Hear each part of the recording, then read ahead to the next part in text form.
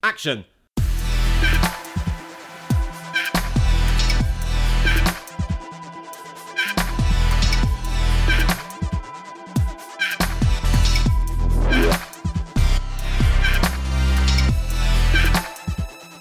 Welcome to Torn Stubs with me, photographer Robert Gershenson, and Joshua Winning, the greatest film critic you've never heard of.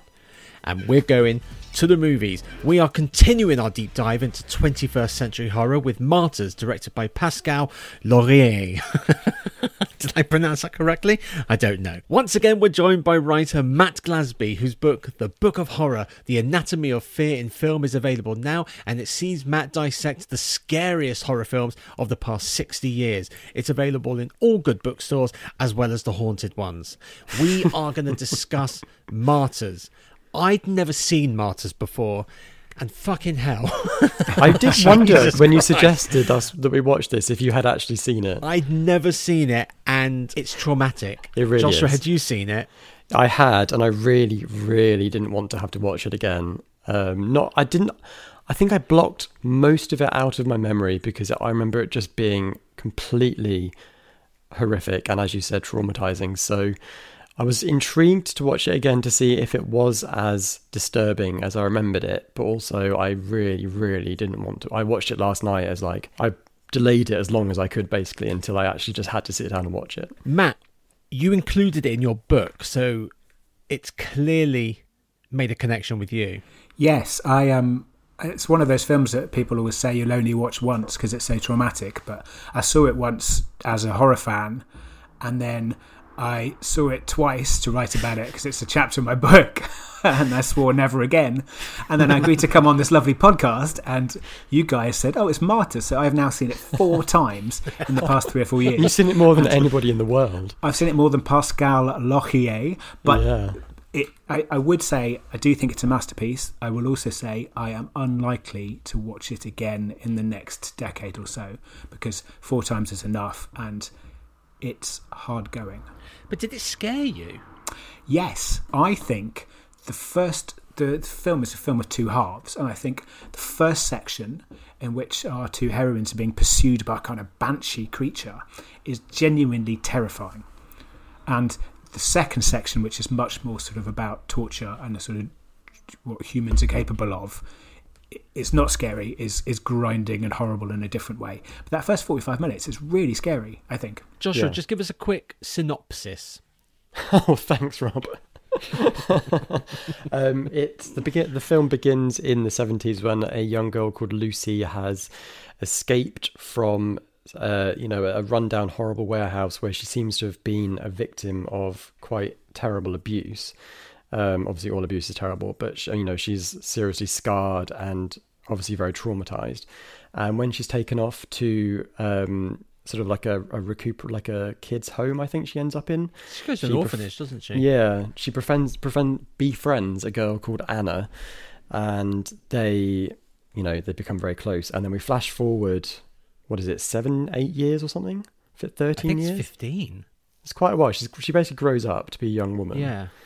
And So it must be in the early 90s this film is set.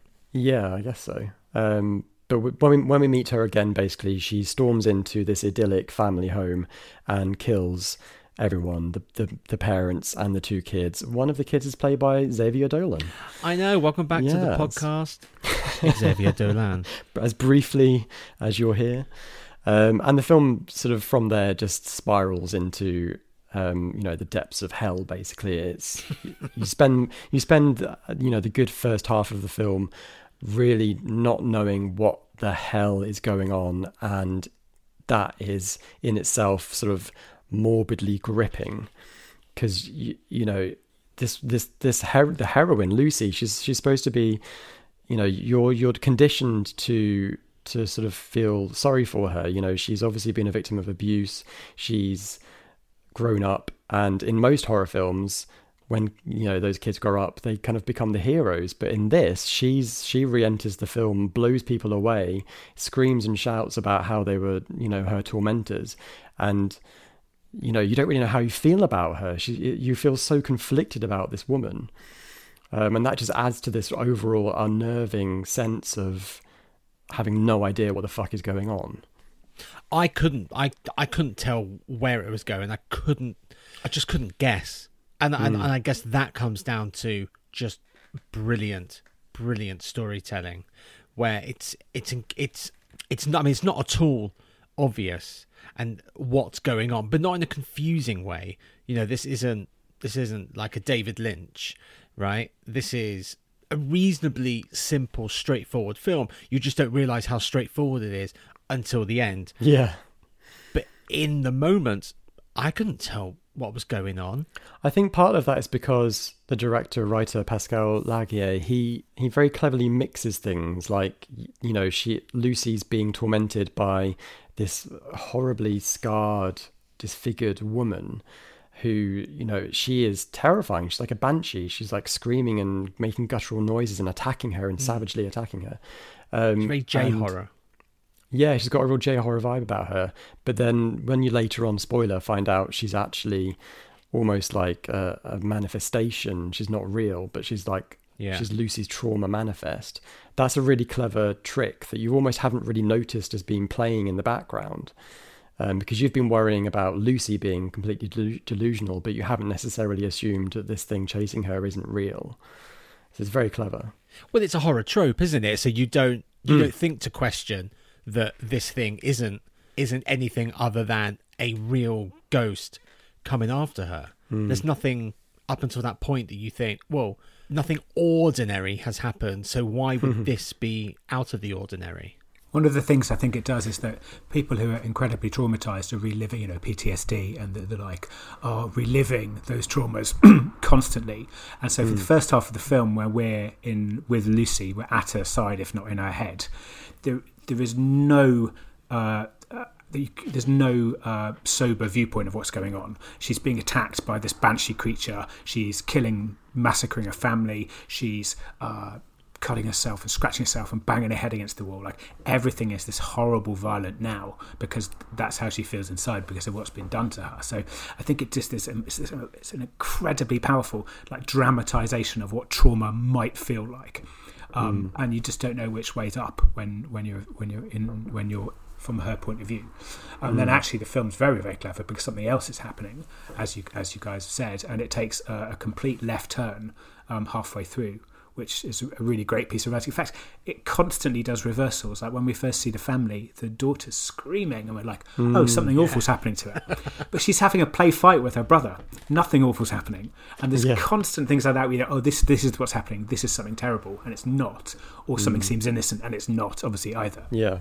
And then they have their nice family breakfast and it's just general, almost like setting up the early part of a Friday the 13th or a Halloween movie, chit chat, Americana, even though it's set in teasing French, and French tensions. Canada, and then opens the door and boom, literally boom. Do you think the kids knew what the parents were doing? Ooh, that's a good question.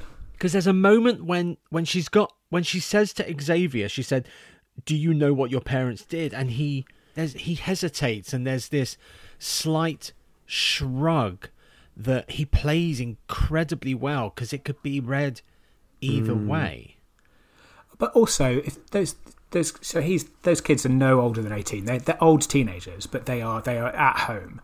So even if they have grown up knowing that their mother and dad have got a basement torture parlor for it, so like that's not their fault. So he gets to be strangely ambivalent about that. Like that's you're right. It's really well played. That could be either way, but like it's not his fault that happened. Do you think that he does know, and because he's grown up in that environment, he doesn't see anything wrong with that? Don't make me watch this film again. I do not want to watch this film again and try and answer that question. I'm saying no, he doesn't know. End of. You're saying he doesn't know. I'm saying he doesn't. But it is a bit weird. But I think maybe he does know. But it's so normal for him. Yeah. Maybe in that moment he's thinking, oh, maybe it's not correct. And that's why he hesitates. Because maybe the hesitation is, well, yeah, I know what they do, but why are you angry about it, girl with gun? Remember, Girl with Gun would have been kidnapped pretty much before he was born. and escapes, in fact, pretty much before he's born, because she's in her definitely. 20s then, isn't she? It looks like, and he's sort of maybe 17 or something. So yeah, even if he does know, like, this goes, the history of this abuse goes back so far, it predates a young adult effectively. Yeah. There's no in the house. There's no like religious imagery that I could tell. So like if he was justifying it to himself, he would maybe justify it by saying, this is being done for, us in order for us to like see God or whatever. But there's none of that around the house. So, but there's none of that in the story, is there? They're not looking for God, are they? Because it feels like it's a religious cult, but it's not a religious cult. It's like a nihilist cult, No. or just a sort of exploratory cult, just trying to find like the next level of human existence, I guess. One thing that I find about this film, it's slightly subversive in that the girl that comes with the first girl, Anna, she survives, so she can be considered the final girl, and yet she doesn't go up the stairs to escape. She finds herself going downstairs into the basement, which is completely flipping the horror trope on its head. But my question is, if you realise you've survived a horror, why go into a basement? Why not go outside, down the road, to the train station, and get the hell out of there? So you think she should have fled the scene? I think, Wouldn't you? Yeah, hell yeah. Wouldn't you? You wouldn't Absolutely. go, Absolutely. a very sterile looking room with some keys and a coat, and then there's a almost hole in the floor that's locked. I should go down there because that's the safest thing to do. Yeah. Why would you do that? She spends the night there, doesn't she? It's one of the things that's quite good about it. Like, she falls asleep and it's the next day or something. Like, it's not movie-ish. It's kind of rubbish. They've committed this big long crime and then like have a bit of a sleep and then get on with things. Like, I quite like that. But she needs to know. She found out after her best friend / potential lover, we don't really know. She finds out that she was telling the truth, and she's been really seesawing between terrified that her friend has lost her mind, and is this actually real, and if so, what the hell has really happened to her? So now that she can't ask Lucy what happened and believe her, she has to see it for herself. So that's why she goes down.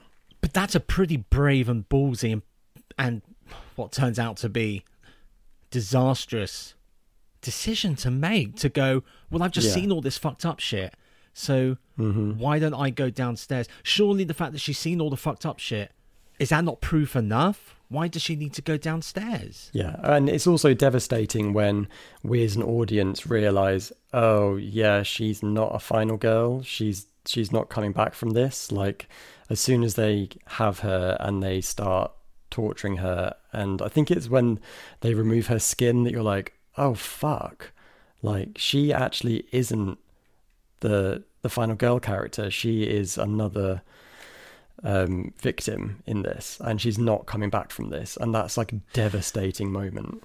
You could say she is the final girl in a sense, because at the end, Mademoiselle Exposition kills herself. What, Mama They all Goonies? carry on. Mama Petrelli or whatever her name is. She's just like, let me come in. I've just read the script. Let me tell you everything that's going to happen. Yeah. Right? So, but she kills herself at the end, and they have this ambiguous ending that could be read either way.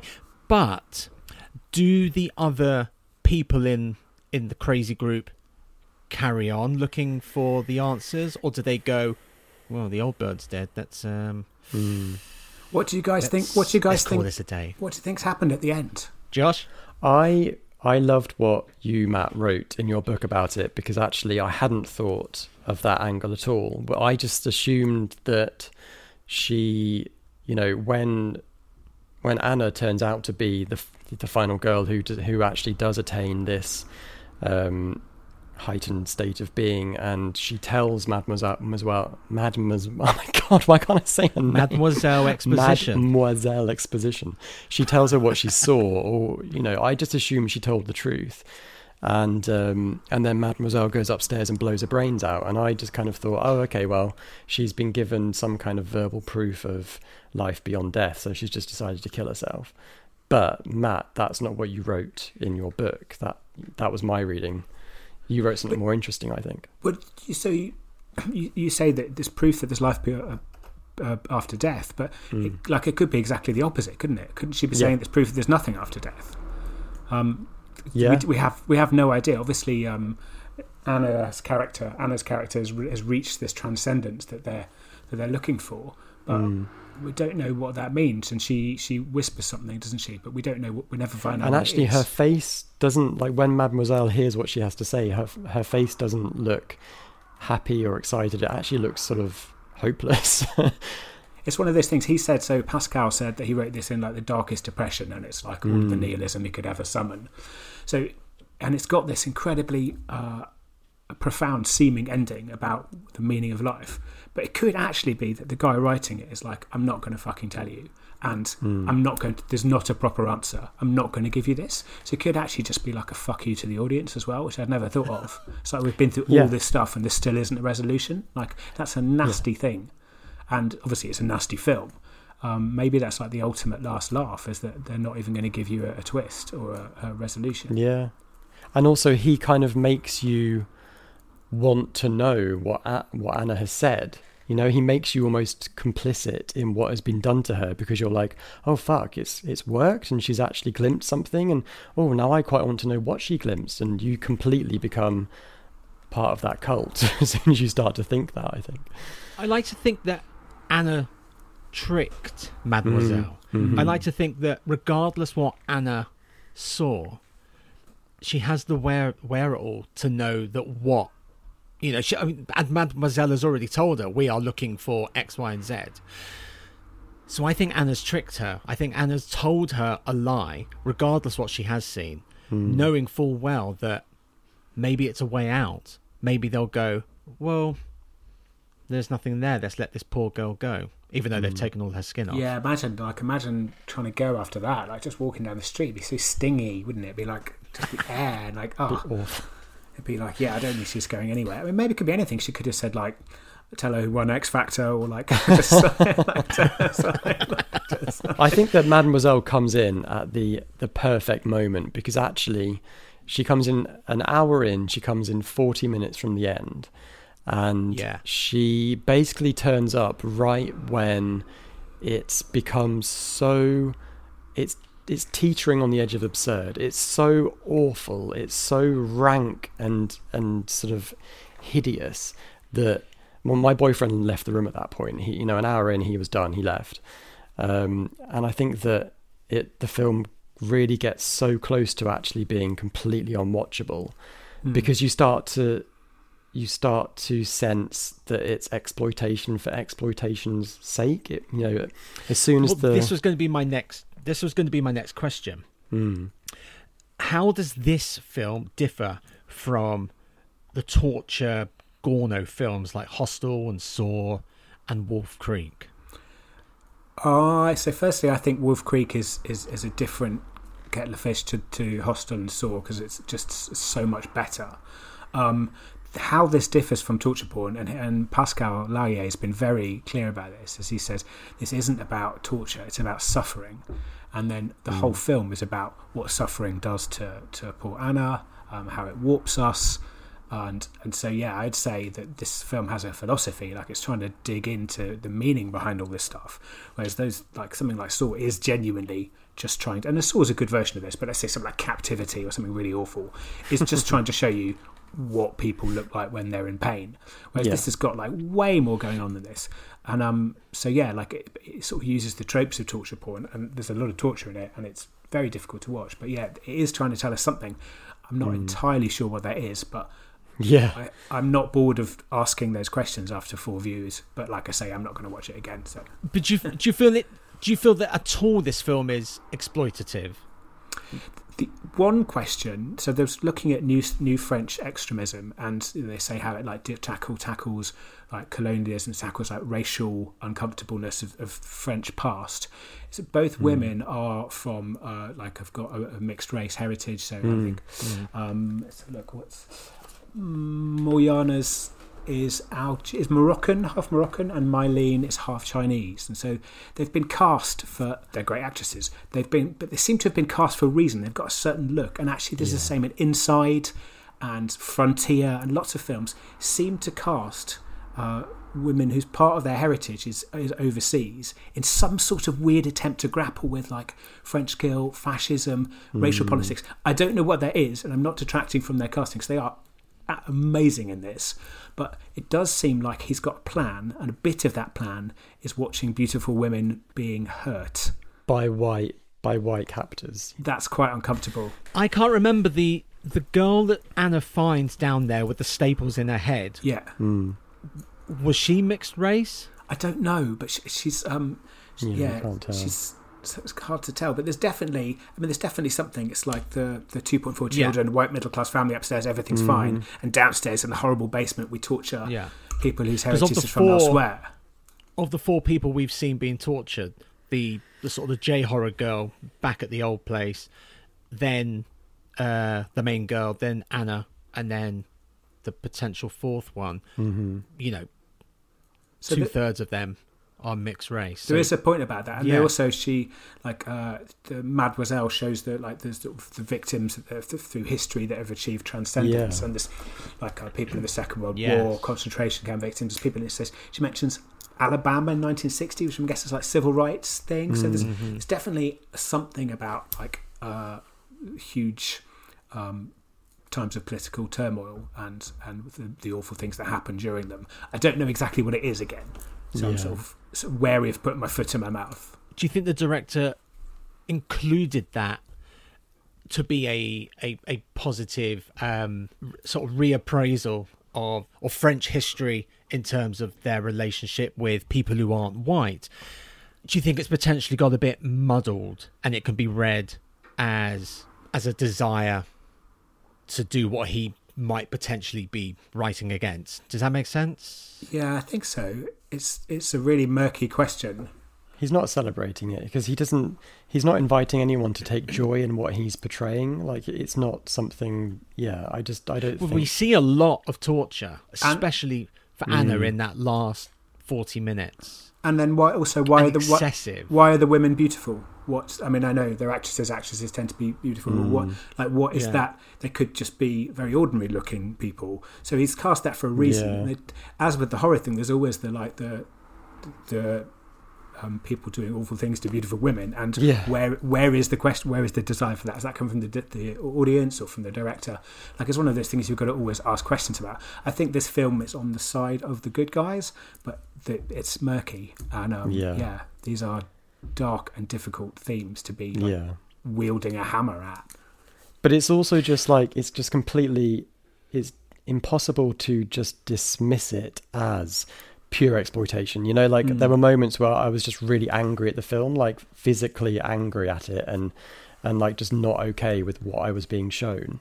But because you then get this reveal that there is an intellect at work, the reason behind what is happening is like horribly intelligent and like theological. I don't know if like the end justifies the means, but it's definitely like exploitation with ideas, I guess. I think that's why people are taken against it so much, as they see exploitation with no ideas. It's really easy to dismiss it. But this is like someone clever and talented has made this really, really, really awful film. Because he didn't awful have, in the awful in the experience, or not in the construction of this quality. Is it appropriate? Is it appropriate to take these themes and make a horror film out of it?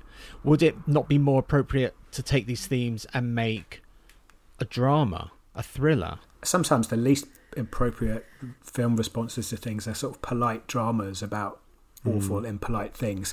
So horror's as good a place as any to do that, I always think. There's no rules about that. You can make a comedy out of something awful.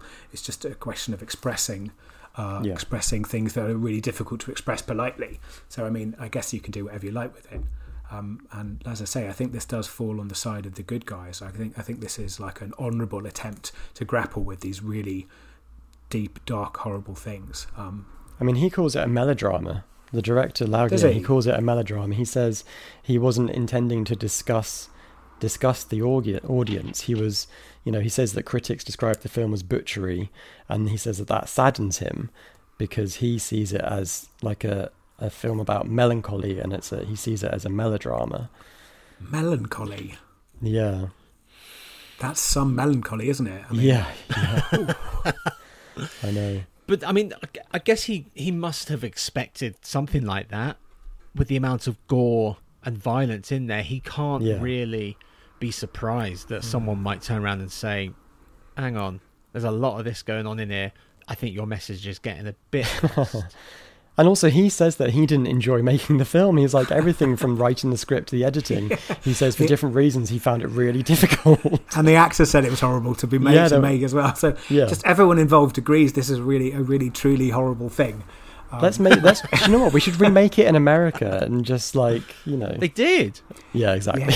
Yeah. All right, but I'm glad this one wasn't made in the Hollywood system, because otherwise it would have been sequelized to buggery. We would have seen a prequel detailing that little family with Xavier Dolan. Yeah. Then there'd be a side film with the SWAT team, and then we'd see how the girl with the staples on her head got there. Yeah. It would just, when will it end?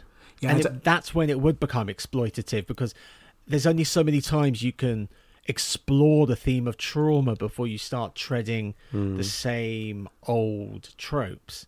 Yeah, definitely. I mean, I think Pascal Lauyer's other films aren't very good and are quite horrible, if my recollection serves. Usually I ask in these episodes if you're going to watch the film again.